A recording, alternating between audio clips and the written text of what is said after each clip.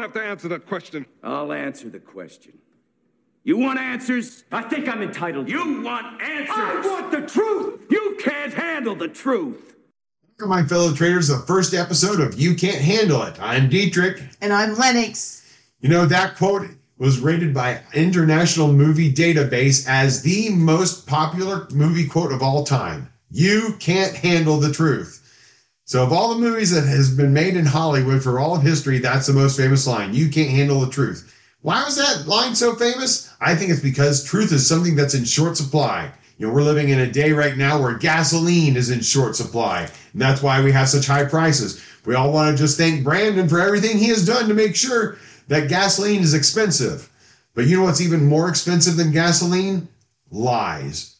Lies are more expensive than gasoline. What is the cost of lies? You know, it's not that we're going to mistake them for the truth. The real danger is if we hear enough lies that we will never remember the truth at all. Joseph Goebbels, the minister of propaganda for Hitler, he said this: repeat a lie often enough and it becomes the truth. Goebbels was talking about if you want the populace, want society to believe a lie, you gotta repeat it again and again and again until it is accepted as the truth. And again, a leftist regime understanding that tyranny is based on a lie and that the lie must become the truth for the tyranny to succeed. You know, listen to what Christ had to say when it came to the truth. Jesus said, "You are truly my disciples if you remain faithful to my teachings, and you will know the truth, and the truth will set you free." Now compare that to what Joseph Goebbels says. He wanted the entire nation of Germany to be captive to a lie. And what does Jesus say? You will know the truth, and the truth will set you free. Those are powerful words, immensely powerful words. The truth will set you free. Do you want to be free? Then your life must be based on the truth. And what does that look like? To be set free, we must remain faithful to the teachings of Christ. This is where the truth is. This is where freedom lives. Are you living where freedom lives? You know, another question we could ask is, our nation living where freedom is? I think most people would love to answer yes to this question. But for quite a while now, if we're being honest, the answer is increasingly becoming no. Why is that? How in the world have we gone from the land of the free and the home of the brave to what we are experiencing now? You know, for the answer to this, I'd like to listen to a clip of a John MacArthur sermon. We're obviously living in very bizarre times that have produced massive fear and confusion. On top of that, our society is drowning in a sea of lies about virtually everything. And lies on top of fear and confusion create an almost fatal insecurity and a devastating chaos. We have little confidence in believing what politicians say, or what health officials say, or what social activists say, or what university professors say, or what media says, or frankly what religious leaders say. We have been lied to so constantly. There is so much in that 1-minute clip, but here's the part that I want us to focus on. John MacArthur said, lies on top of fear and confusion create an almost fatal insecurity and devastating chaos. Now, if you were to take what has been the theme of our nation in America for the last 2 years, it could be summed up in 3 words: lies, fear, and confusion. I mean, we have people who are lying to us from so many directions about so many things that it's almost impossible to keep up. We have social media fact checkers, people who are supposed to squelch the lie and promote the truth, but instead their job is to demolish the truth and get us to worship lies. And then we have the regular media that just hides the truth and promotes the lie. This is why so many of us laughed at that reporter at that NASCAR race who said that the crowd was chanting, "Let's go Brandon," when they clearly were not. We could hear quite clearly that she was lying, and yet she was still expecting us to believe the lie.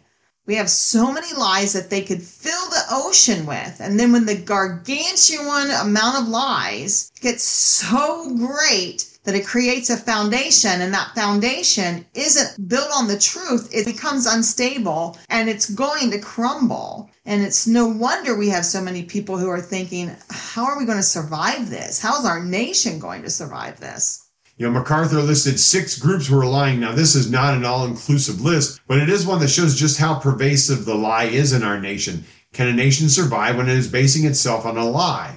You know, this isn't the first time that we've seen this. God is having a conversation with a nation who is just like this.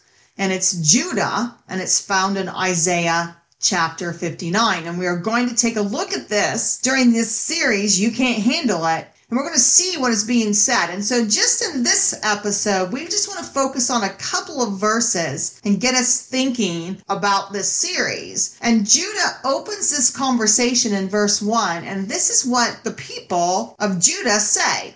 Listen, the Lord's arm is not too weak to save you, nor is his ear too deaf to hear you call.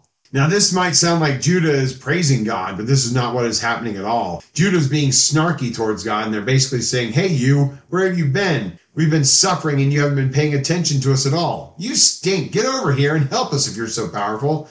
Judah is basically shaking their fist at God and calling him a liar, saying he has abandoned them. But listen to what God's response is to Judah. It's your sins that have cut you off from God.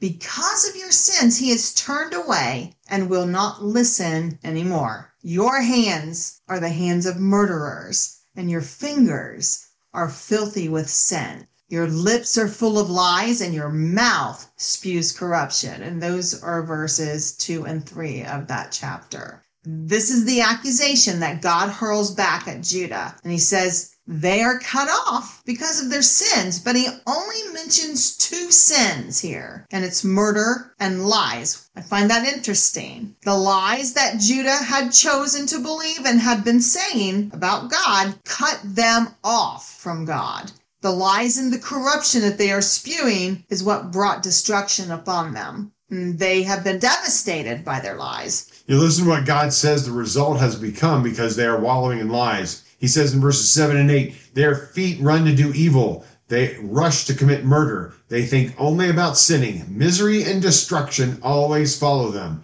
They don't know where to find peace or what it means to be just and good. They have mapped out crooked roads, and no one who follows them knows a moment's peace. These are the words that God uses to describe Judah. You know, if you were just to say these words and ask somebody, hey, what nation do you think this is describing? I think you'd get a lot of people who'd say the United States. I mean, look at our nation. We have become a nation where misery and destruction follow people. We have people who can't find peace. They only think about sinning. They have no idea what it means to be just or good. This has become the United States. When you look at our nation, the conclusion that we must come to is that there's a lot of misery and destruction going on, and the peace that people are seeking is long gone. Why is this? Let's listen to another clip from MacArthur's sermon. So confusing. It's essential to keep harmless working people locked down at home, kept away from their jobs and businesses so they don't get the flu. But it's also essential, in fact, more essential, to let people bent on doing harm run free in the cities, destroying the very places people earn their living. Lock up the weak and the fearful and let the strong and violent run loose to create havoc. Call on all forces, grind the world to a halt to stop a virus, and then remove all restraint when a far more deadly virus sets out to destroy a whole nation. Demand justice when a man's life is taken, and then applaud lawless mobs of criminals attacking the police. Put the police in a position where they can't act to protect property, but rabble mobs are allowed to destroy it. You can't shop in a store, but you can loot it. You can't work, but you're free to steal. You can't attend church, but you can burn it down. You can't eat in a restaurant, but you can demolish it. Now, John MacArthur was actually preaching this sermon during the year 2020, right after all the riots that occurred because of George Floyd's death. If you look at the riots, every aspect of those riots that occurred, I mean, there were churches burned, there were buildings, federal buildings destroyed, people's lives were affected, and there were people that were injured and even murdered during those riots. Police were being attacked. It was all about destroying peace and promoting lies. Lies on top of lies on top of lies. And this is the nation that we have become. And this is why so many live in what we call a fatal insecurity. Fatal means death, destruction.